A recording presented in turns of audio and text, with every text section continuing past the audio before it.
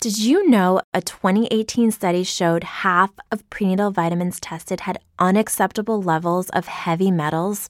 I'm Kat, mother of 3 and founder of Ritual.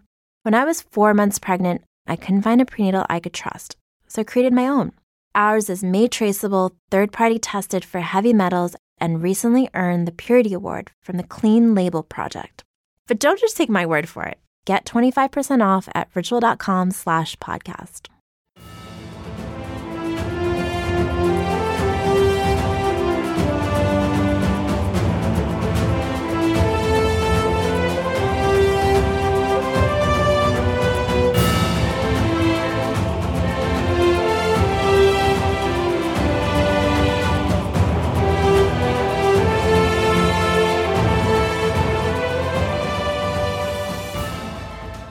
Welcome back, everyone, to 1001 Heroes, Legends, Histories, and Mysteries podcast, and part 2 of the true story of the Bielski brothers. Our subtitle today, Hard Choices. This is your host and teller of history, John Hagedorn, and as we enter part 2, the forest camp is growing with new refugees.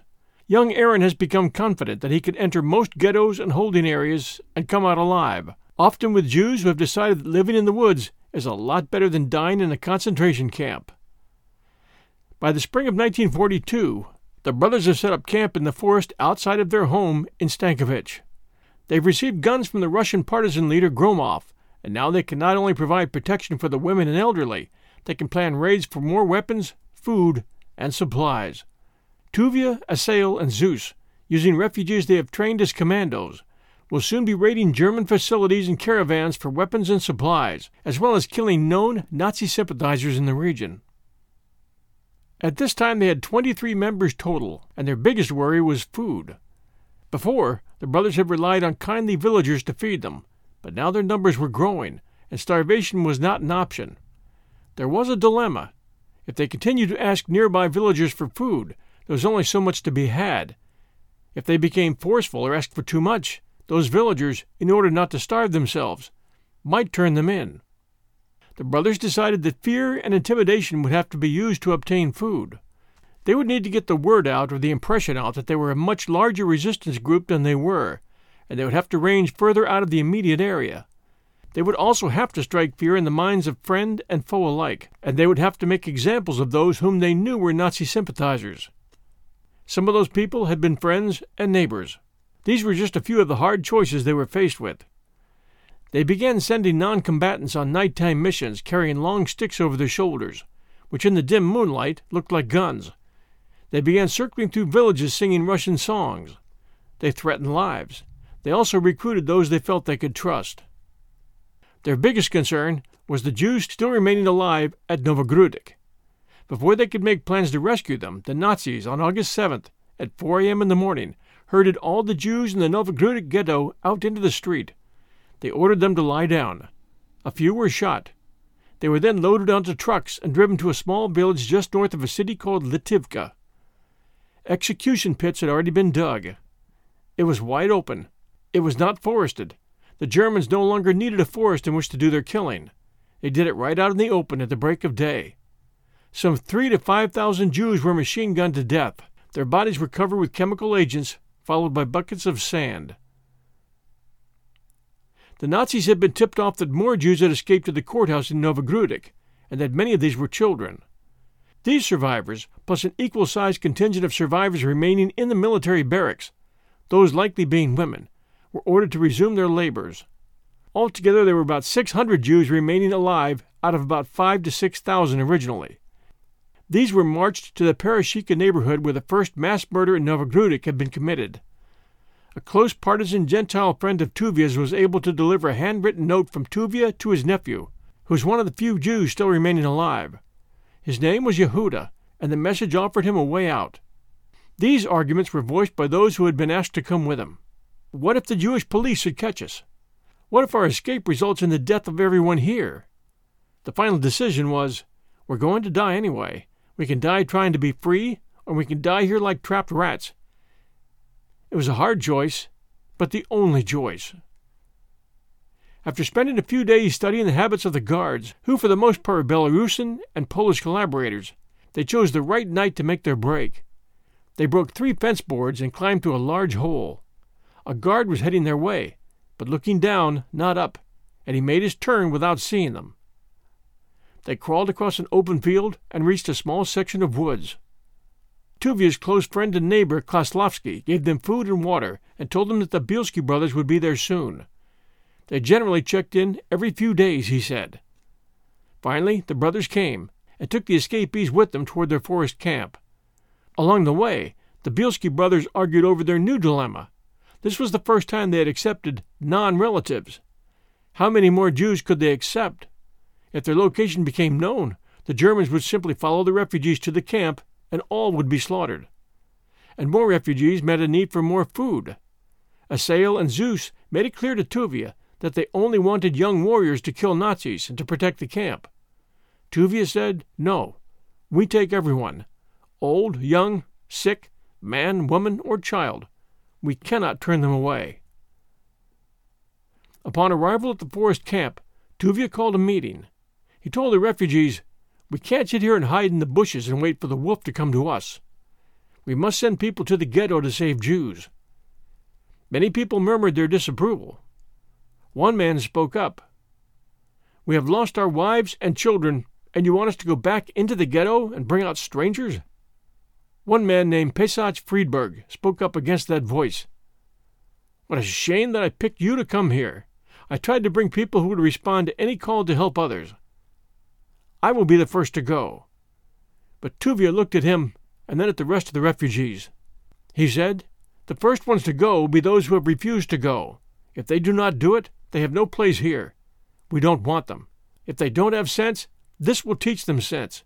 From now on, this will be run like a military outfit. All of you will follow orders." A vote was then made to elect Tuvia as the camp's commander, and it was unanimous. Asael was second, and Zeus was third in command. Groups were formed under Yehuda Bielski and Pesach Friedberg, whose purpose it was to head for Novogrudek and bring back anyone who would come. Back in the ghetto, the word was spreading about the Bielski brothers as well as Konstantin Kozlovsky's way station. The debate to try to escape or not was raging in the ghettos. False rumors were started informing people that the Bielskis would only take relatives. What began as a trickle of escapees soon became a flood, at least for a few weeks in late August, but the Germans soon got wind of the loss of inmates, and they clamped down. Working with a partisan Russian unit commanded by a young man named Viktor Panchekov, Tuvia and his fighters planned an ambush of a German supply convoy. The plan called for a young village girl to act as a spotter and tell the partisans when the last of the convoy was approaching. After the bulk of the convoy passed, 2 vehicles remained, the first being full of German officers, the second being filled with guns and supplies. The attackers opened up on the first vehicle, but it sped up and was able to escape unharmed. The second was not so lucky. Machine gun fire blew out the tires and the driver was hit, causing the vehicle to stop. Several Germans as well as local police piled out of the back of the truck, but soon found they had no fixed targets, and they were outgunned. They ran into the woods. One of Bielski's fighters, Michael Lebowski, recalled that they took all the food and supplies they could carry on their shoulders. The 2 groups divided the spoils, which included machine guns, rifles, and hundreds of rounds of ammunition, along with barrels of fresh food.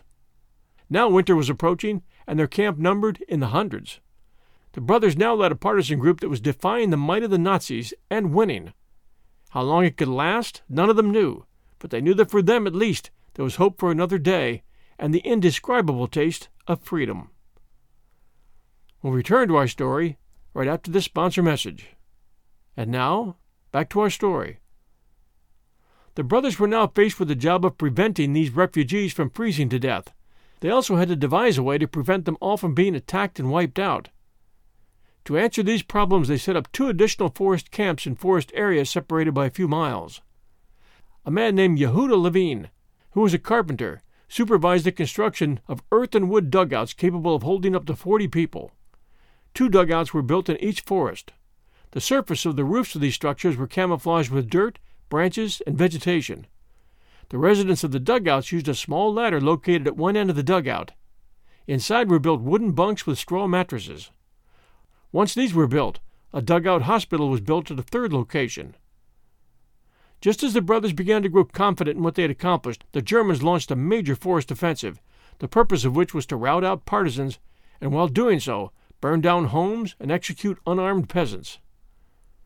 Within the Bielski camps, plans of escape were rehearsed. The Germans were shelling homes as well as any camps they could locate, and when the sound of cannon fire came too close, the brothers decided it was time to move. They had obtained horse-drawn carts from locals and used these to transport camp goods, and this process of moving from one potential camp to another, and sleeping now above ground in snow, was taking its toll on everyone, especially the aged. Within weeks the German offensive had ended, and the decision to move back to their original camps was made. But Tuvia and about 12 of his men had found another dozen armed partisans who, after some long discussion, were willing to join Bielski's camp. Together they set out for the village of Abelkovich, stopping at the first home they came upon. They began asking questions, and were giving the name of an informer who had not been only giving away Jews' hiding places, but killing them as well. Half of the Bielski fighters entered the house wearing red armbands painted with black swastikas. Pesach Friedberg, after entering, asked the man how things were going. "We're killing Jews," the man answered. Pesach agreed, asking the man to elaborate, which he did. "I've nabbed plenty," the man said. "A few days ago I turned in 2 women, 2 men, and 2 children. I tied them up like sheep and kept them in the barn overnight. They nearly froze to death. Then I took them to the police station." The man continued with more details, while his wife, now standing by his side, smiled and elaborated. Pesach asked him if he had any weapons. The man brought his weapons out of hiding. Tuvia asked him, "How can a man with a conscience turn over people to be killed?" "What do you mean?" said the man. "It is the law. We have to obey the law." Pesach asked, "Do you know who I am?" "No, who are you?" the man asked. "I'm a Jew," answered Pesach, and then he slapped him in the face. They then ordered the man and his family to lie on the floor while they searched the house, finding clothing adorned with yellow stars. They then murdered the family, making sure to get the cat and dog as well, and then set fire to the house. In front of the structure, Tuvia placed a large sign saying that this family had been executed for helping the Germans catch Jews, and that a similar fate would befall any who did the same. The Bielskis had become monsters just like the Nazis. But this was war, and in any war you do what you have to do to survive. Hard choices have to be made. It is futile to try and judge most people's actions in the middle of a war for survival, especially when looking back into the past from a peaceful armchair. There are so many mitigating circumstances involved in wartime, it boggles the mind. Jewish partisan soldiers killed anyone who threatened their existence. Germans killed brutally because they had succumbed to an indoctrination of hate, and, so they claimed, they were following orders. Russians killed, they said, to protect their homeland. Everyone in the middle who killed did so to save their families and homes from death and destruction. And it is possible that that family that the Bielskis murdered had not committed crimes, but pretended they did, as soon as Bielski's partisans, wearing Nazi armbands, entered their home. We'll never know. By the spring of 1943, the Bielski refugee camp had grown to 300 Jews split between 2 forest areas. More earth and wood dugouts had been built to shelter the growing community, which was one of the last places in Europe where Jews could live free. By mid-year of 1943, the Nazis had already exterminated about 80% of the 5 to 6 million Jews they were known to have murdered in World War II. Large fires were built just outside the shelters to warm frozen bodies and cook food, the staple diet being potatoes baked over coals. Large tubs rescued from vacant homes in the villages were used for cleaning laundry and preparing soup for hundreds. Outside the camps, the peasant farmers knew that if they were visited by members of the Bielski Brigade, they were risking their lives not to help, and they could consider themselves dead if they informed. The son of an old Bielski family friend, his name Vatya Kushel, was known to be working with the Nazis to inform on Jews, and went so far as to point out young Aaron on the streets of an occupied town while he was on a mission to free Jews.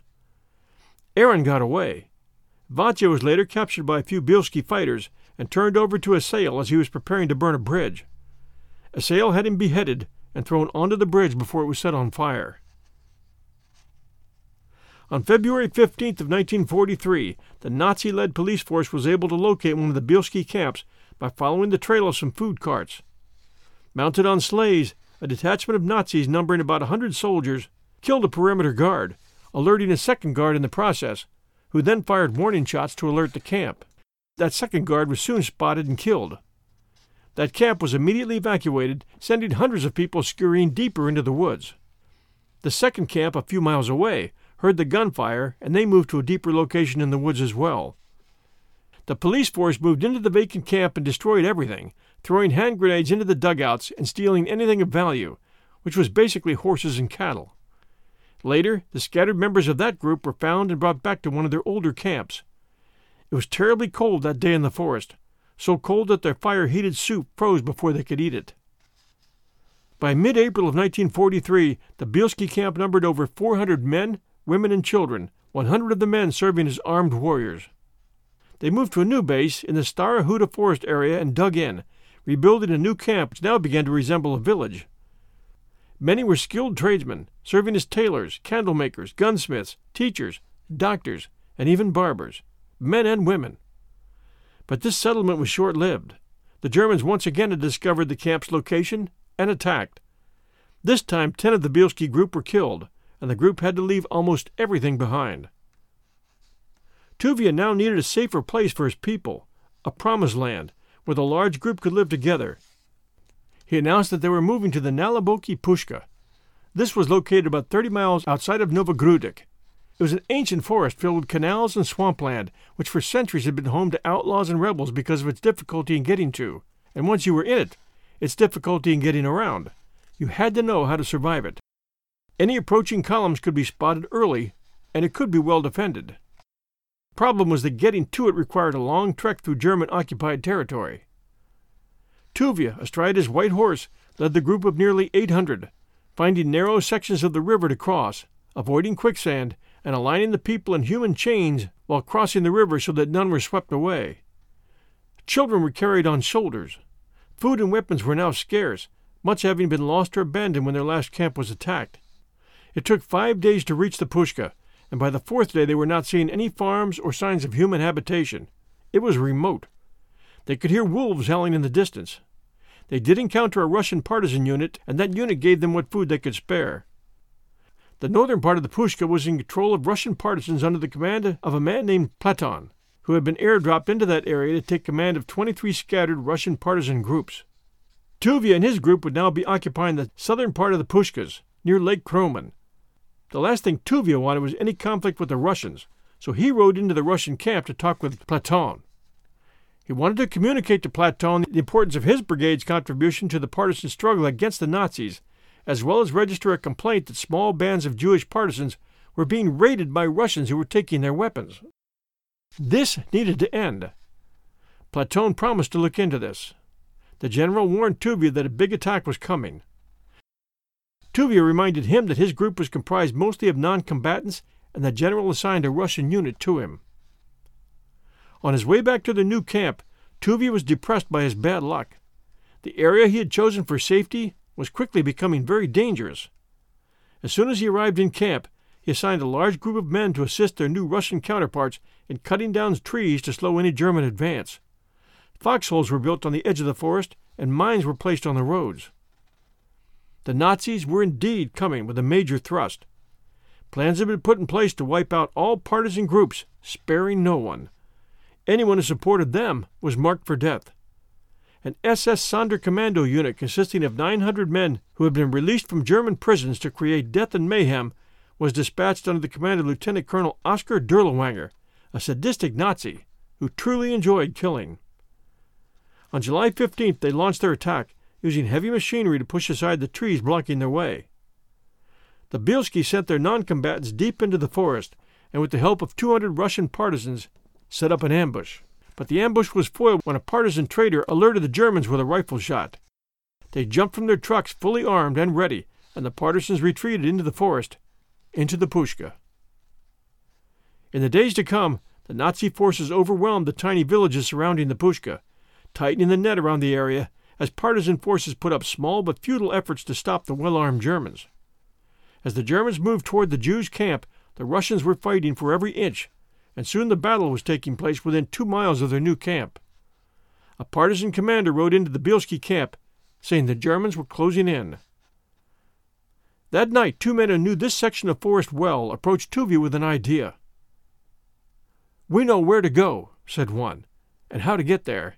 It's a difficult route, but if we can get there, we have a chance of saving these people.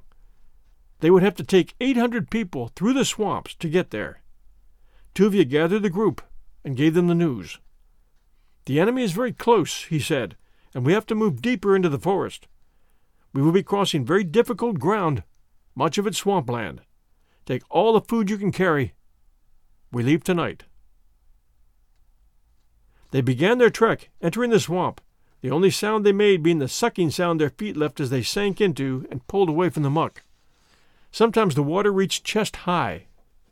At midnight they all heard the sound of a loudspeaker in the distance. The words came first in Russian and then in Polish. "You cannot fight a war against our tanks and cannons. When daylight comes, throw down your guns and surrender." At sunrise, Tuvia, Asael, and their guide Meklas scouted back toward their camp to see where the Germans were located. They found them close to the base they had deserted 2 days before. And they were spotted. They stayed low and moved as fast as they could back through the swamp to their people. They entered a portion of the swamp which was filled with high grasses, preventing anyone at ground level from seeing them. The odds of 800 people walking through a grassy swampland without being seen by German planes were high. But the planes were now up there, but they were not seen. All day they trekked, reaching the forest just short of Krasnaya Gorka at nightfall. There they collapsed, exhausted and starving. A week passed with the Germans still surrounding them, and the group was hungrier still. Zeus took 80 men on a mission to break through the German lines and secure food. He had decided he would head back to Stankovic. He instructed the remaining group that if one of his people did not return in 2 days, they should follow by the same route which he laid out on a map for them. It was a risky plan, because his not returning could also mean that he had fallen into a trap and been killed. 2 days passed, and he did not return. The Bielski group split up into units of about 20 people, each led by an experienced warrior. The last group to leave was Tuvia's, and he was accompanied by Asael. They came across discarded Nazi items, but no Nazis. It looked like they had pulled out. For 2 weeks these groups somehow eluded the Nazis and somehow made it back to Stankovic. By the end of August, Tuvia had rounded up nearly all of the 800-member forest clan. Their food situation had not greatly improved, as the remaining peasants were few, and the Nazis had scoured the area. In the fall of 1943, the Russian commander for the region ordered the Bielski group to split, and Tuvia, Zeus, and Asael were given no choice. For the survival of all, they had been forced to align with the Russians and put themselves under their command. One group under a Jew named Kessler had stayed back in the Pushka, managing to evade the Nazis and building a strong base camp. The Russian commander ordered that the Bielskis organize a combatant group in the forest outside Stankovic, where they had begun, to be commanded by a Russian partisan commander with Zeus as deputy commander. A non-combatant unit made up of women, children, and non-fighters would be re-established in the Doboli Pushka, the northern half of the Pushka, through which they had fled earlier that year, and in which Kessler and his group were located. This group would be led by Tuvia. Asael was sent to Sergei Vasilyev's brigade to serve in reconnaissance. All this greatly bothered Tuvia, who felt that his greatest strength was in unity, and now the Russians were breaking the brothers up. And with the Soviets in control, his goal of saving Jewish lives was out the window. To add insult to injury, Tuvia was given only 5 days to split up the groups and relocate them.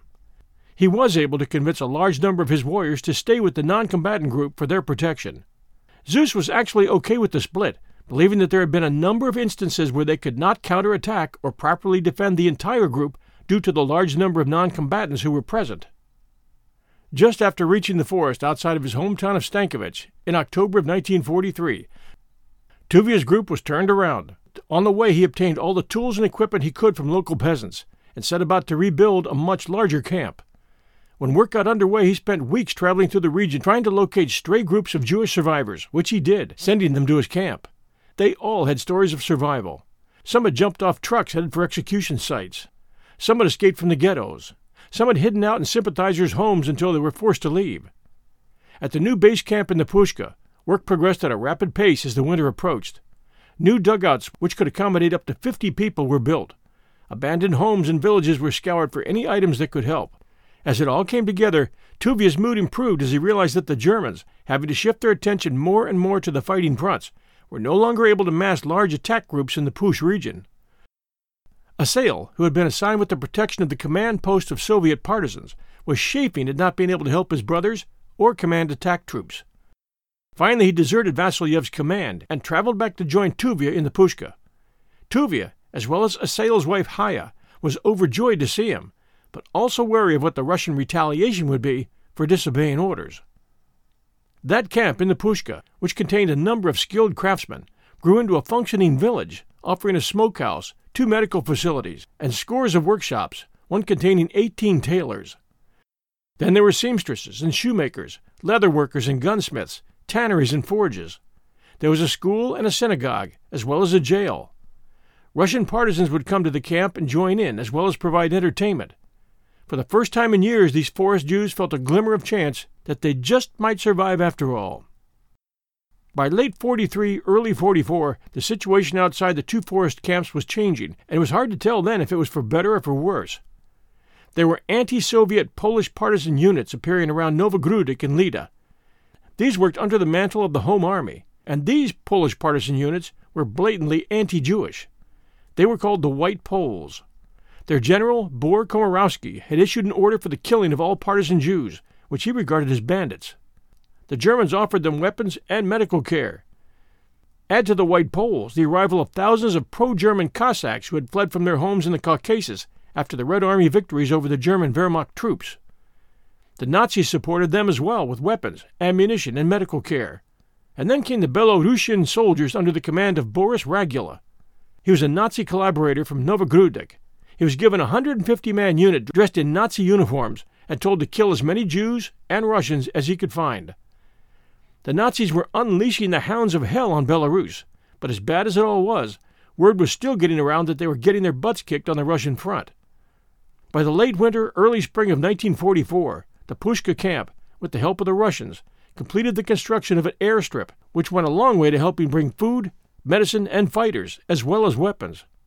With these weapons came orders to send groups of fighting men into the thick of it, carrying food and weapons to Zus's camp near Stankovic, and carrying out more attacks and raids.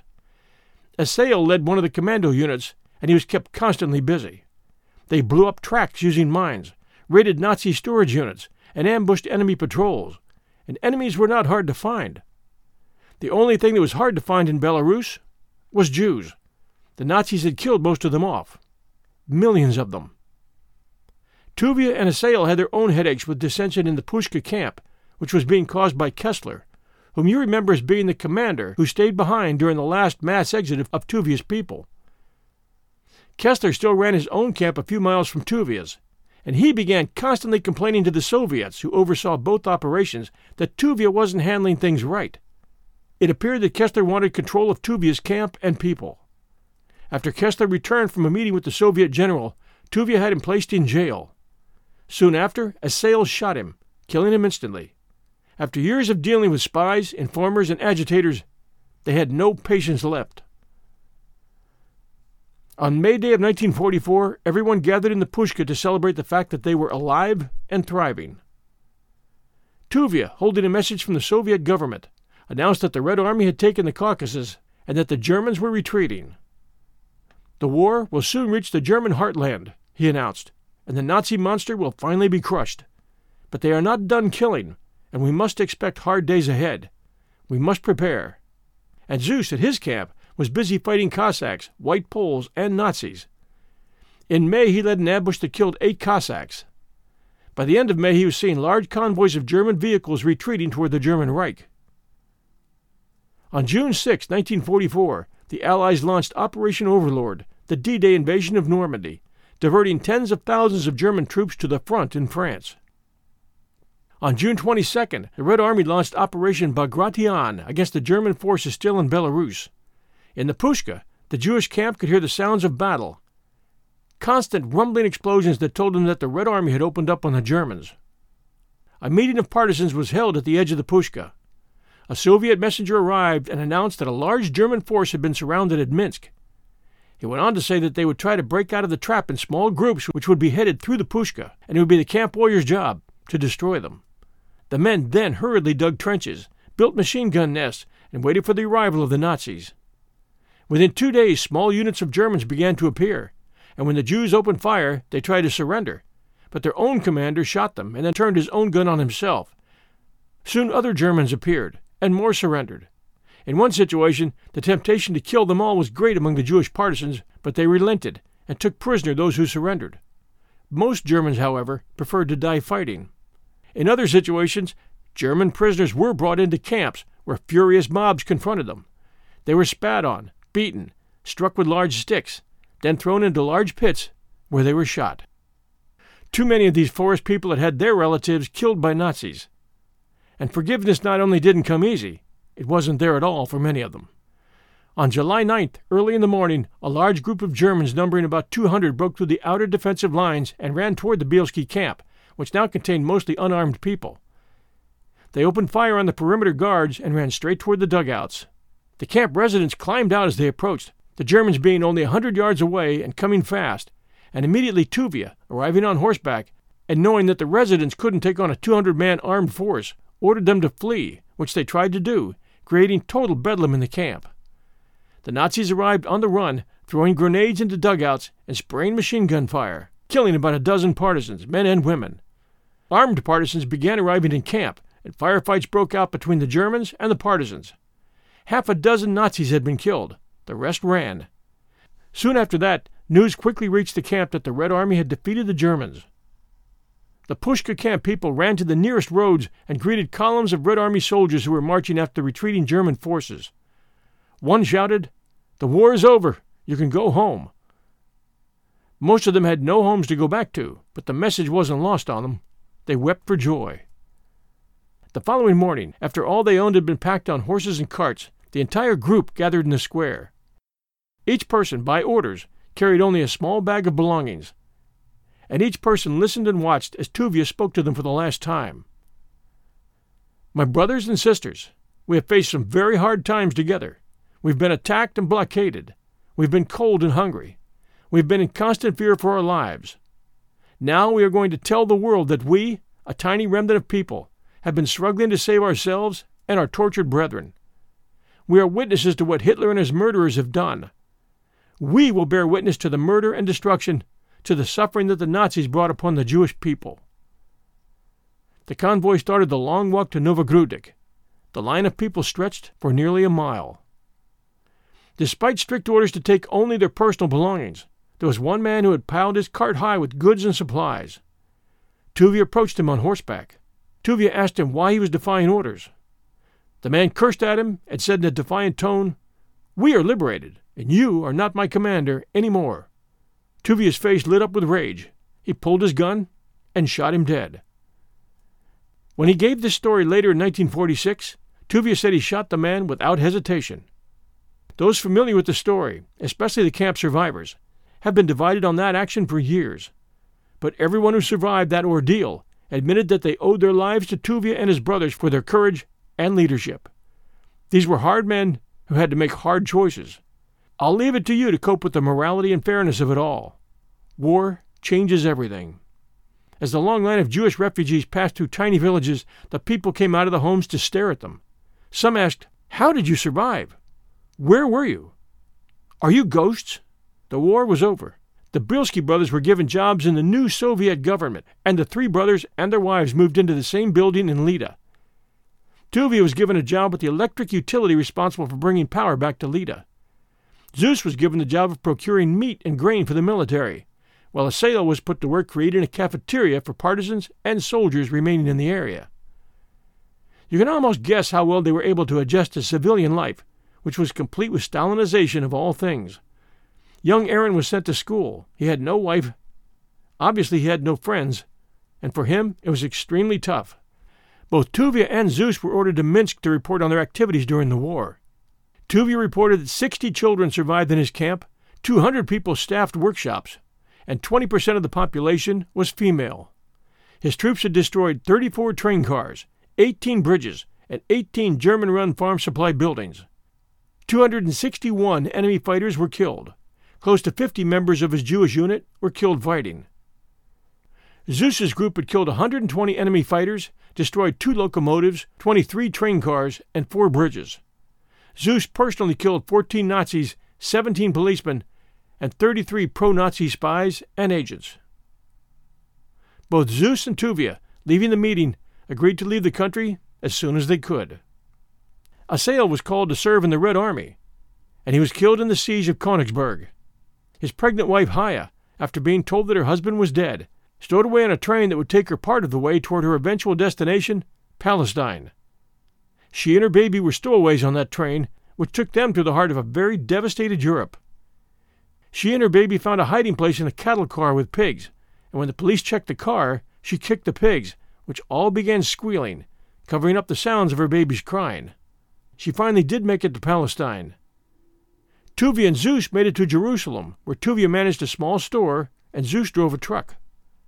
They and their wives lived in the Tel Aviv suburb of Ramat Gan.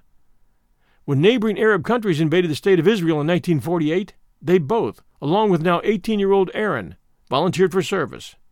After Israel won the war, they worked with a professional writer who recorded their wartime experiences from both wars. They took to driving cabs, and by the mid-50s they had moved to New York City and were living in the Midwood section of Brooklyn. Tuvia and Zeus each had 3 children and lived to see their sons star in high school football. Tuvia worked as a truck driver in New York for his older brother Walter, who had come to the U.S. before the war. Tuvia's son Michael would later say, "I saw my father at age 70 pick up drums from the truck, 20 or 30 at a time, and load and unload them. It would kill me inside to see him doing this kind of work." When Tuvia died in 1987, he was nearly penniless. He was buried with military honors in Jerusalem. Zeus opened a gas station on Kent Avenue in the shadow of the Williamsburg Bridge in New York City. Later he sold the station to buy a trucking company on nearby Roebling Street. Zeus's son Zvi remembered seeing his father watching his high school football practice. "When I came home," Zvi said, "I asked him what he thought. He said, 'I never felt so proud. I'm glad I came to America.'" At his death, Zeus grabbed Zvi's hand and said, "Remember what I did in the war with my brothers." And Zvi did, and he has shared that at many a conference and reunion. The survivors and the families of the camp survivors still get together for meetings to rehash those very hard times. There are hundreds of stories, but perhaps this one tells it best. Charles Bedsoe was 17 when he escaped from a ghetto in Lida to join the Bielski Brigade. He said, "It was heaven. We fought the Nazis, and we were equal, and we found a place where we survived. We were a Jewish brigade, and the Germans couldn't take us down." At age 70, Aaron Bielski, who changed his name to Aaron Bell, was the only surviving son of David and Belia Bielski. He was heard to say, "Most of the brothers were very tough individuals when they were in their teenage years. The neighbors were already afraid of them. As much as they wanted to beat up a Jew, they wouldn't touch my family." Throughout this part 2, which I think was appropriately titled Hard Choices, we've seen that the Bielski brothers had no hesitation in killing those whom they believed constituted a threat to them. They did not leave many friends in Poland, which was and is strictly anti-communist. The movie created a storm of controversy, and we'll discuss that, along with the making of the movie Defiance, right after this sponsor message. The filming for Defiance began in September of 2007 in Lithuania, and it went into general release in January-February of 2009. It is available today on Netflix and YouTube for starters. I watched it, and it's a well-made, well-acted movie. The only criticisms come from some historians who believe that the Bielskis committed a number of atrocities, and that the film tends to whitewash these. We'll get to that here soon. The Hollywood Reporter wrote, "The Ed Zwick-directed World War II resistance movie revolves around 3 Jewish Belarusian brothers who fought the Nazis and built a community in the Naliboki forest outside of Novogrudek. For political reasons, Zwick and his crew did not go to Belarus. President Alexander Lukashenko is accused by the West of ruling the country with an iron grip, jailing opponents, shutting down independent media, and rigging polls, including his own re-election to a 3rd term in 2006. But the filmmakers found the next best thing in neighboring Lithuania, where the entire movie was shot. Not only that, but the movie was filmed almost entirely in the forest, with hardly any stage work at all, and the forest there is very similar to that of Belarus. The production was based in Lithuania's capital, Vilnius, only 90 to 120 miles from where the actual story took place. The filmmakers found locations within an hour's drive of the city. The forests are the same, and the swamps are the same. It's the same geography, Zwick was quoted to have said. Lithuania's Vilnius had a Jewish quarter that was decimated during World War II and had mass graves in the forest that are now memorial sites. Shooting in and around Vilnius also allowed Slavic actors to be cast in smaller, Russian-speaking roles and made it possible to cast extras who were descendants from the families that the brothers saved. Shooting in the forest was no walk in the park. The actors and the crew drove to the outskirts of the woods but had to hike into the actual set. Fall had settled in. The movie was shot between August and December of that year, which meant cold, wet, gray weather, and low light. The rain and the cold added realism to the film. When you saw people half freezing out there and looking sick and tired, they likely were. There was real snow in the forest, but more was added in scenes that required it. When you are under these adverse circumstances, people tend to bond, and this is a movie that's about community, Zwick said. We formed our own community. The conditions also kept the actors and crew members humble. Jean Brugge says that they arrived at the base camp in the morning, lived in the forest for the day, and then went back to the hotel. But those who lived through this did not, he says. We have on parkas, and we have a catering truck, and so you are always thinking of what it was for these people to survive for all those years, not days, under those circumstances. Zwick began writing the script for Defiance in 1999 after he acquired the film rights to Nechametek's book titled Defiance, The Bielski Partisans. By the way, Zwick's production company was called the Bedford Falls Company. Some of you 1001 fans might remember the interview and show we did around the movie It's a Wonderful Life, which was set in the fictional town of Bedford Falls. The Times and The Guardian reported that in Poland, the Poles fear that, quote, Hollywood has airbrushed out some unpleasant episodes from the story, such as the Bielski artisans' affiliation with those Soviet partisans directed by the NKVD who committed atrocities against Jews in eastern Poland, including the region in which the Bielskis operated. The Polish Gazeta Wyborcza reported 6 months before the film's release that news about the movie glorifying the Bielskis has caused an uproar among Polish historians who referred to the Bielskis as Jewish communist bandits and said that the movie departed from the truth on several occasions. As you might expect, some of that criticism was answered with charges of anti-Semitism. It's not even a guess to say that during the very long wars that occurred in that region, the dividing line between good and bad, moral and immoral, and right and wrong were more blurred than clear. The goal in trying to survive is to fight all enemies, foreign and domestic. Zwick responded to the criticism by saying Defiance was not a simple fight between good and evil. He told the Times that the Bielskis weren't saints. They were flawed heroes, which is what makes them so real and so fascinating. They faced any number of difficult moral dilemmas that the movie seeks to dramatize. He left us with the question, does one have to become a monster to fight monsters? Does one have to sacrifice his humanity to save humanity? You listeners can chew on that one for a while. It's a good question. Meanwhile, we've got more stories to write about at 1001.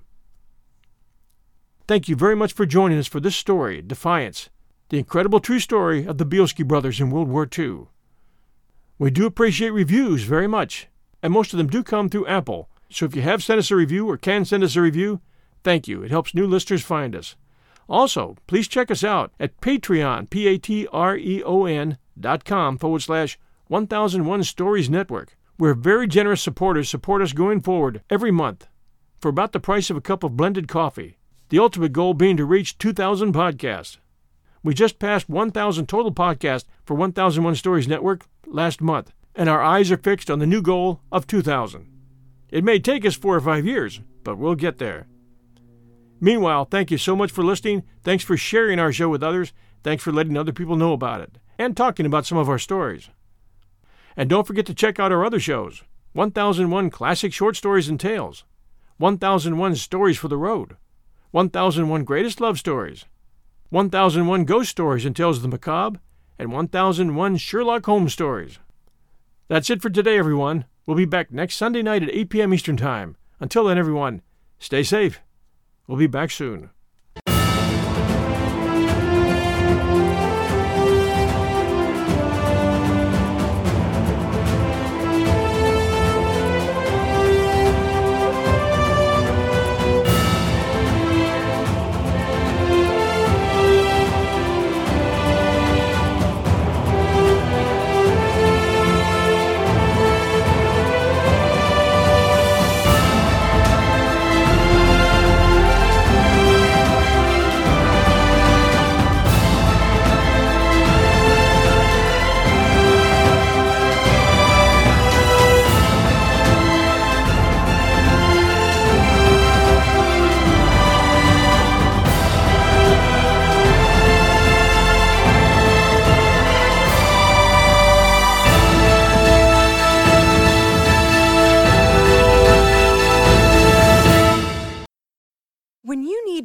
mealtime inspiration, it's worth shopping Kroger, where you'll find over 30,000 mouth-watering choices that excite your inner foodie. And no matter what tasty choice you make, you'll enjoy our everyday low prices, plus extra ways to save, like digital coupons worth over $600 each week. You can also save up to $1 off per gallon at the pump with fuel points. More savings and more inspiring flavors make shopping Kroger worth it every time. Kroger, fresh for everyone. Fuel restrictions apply.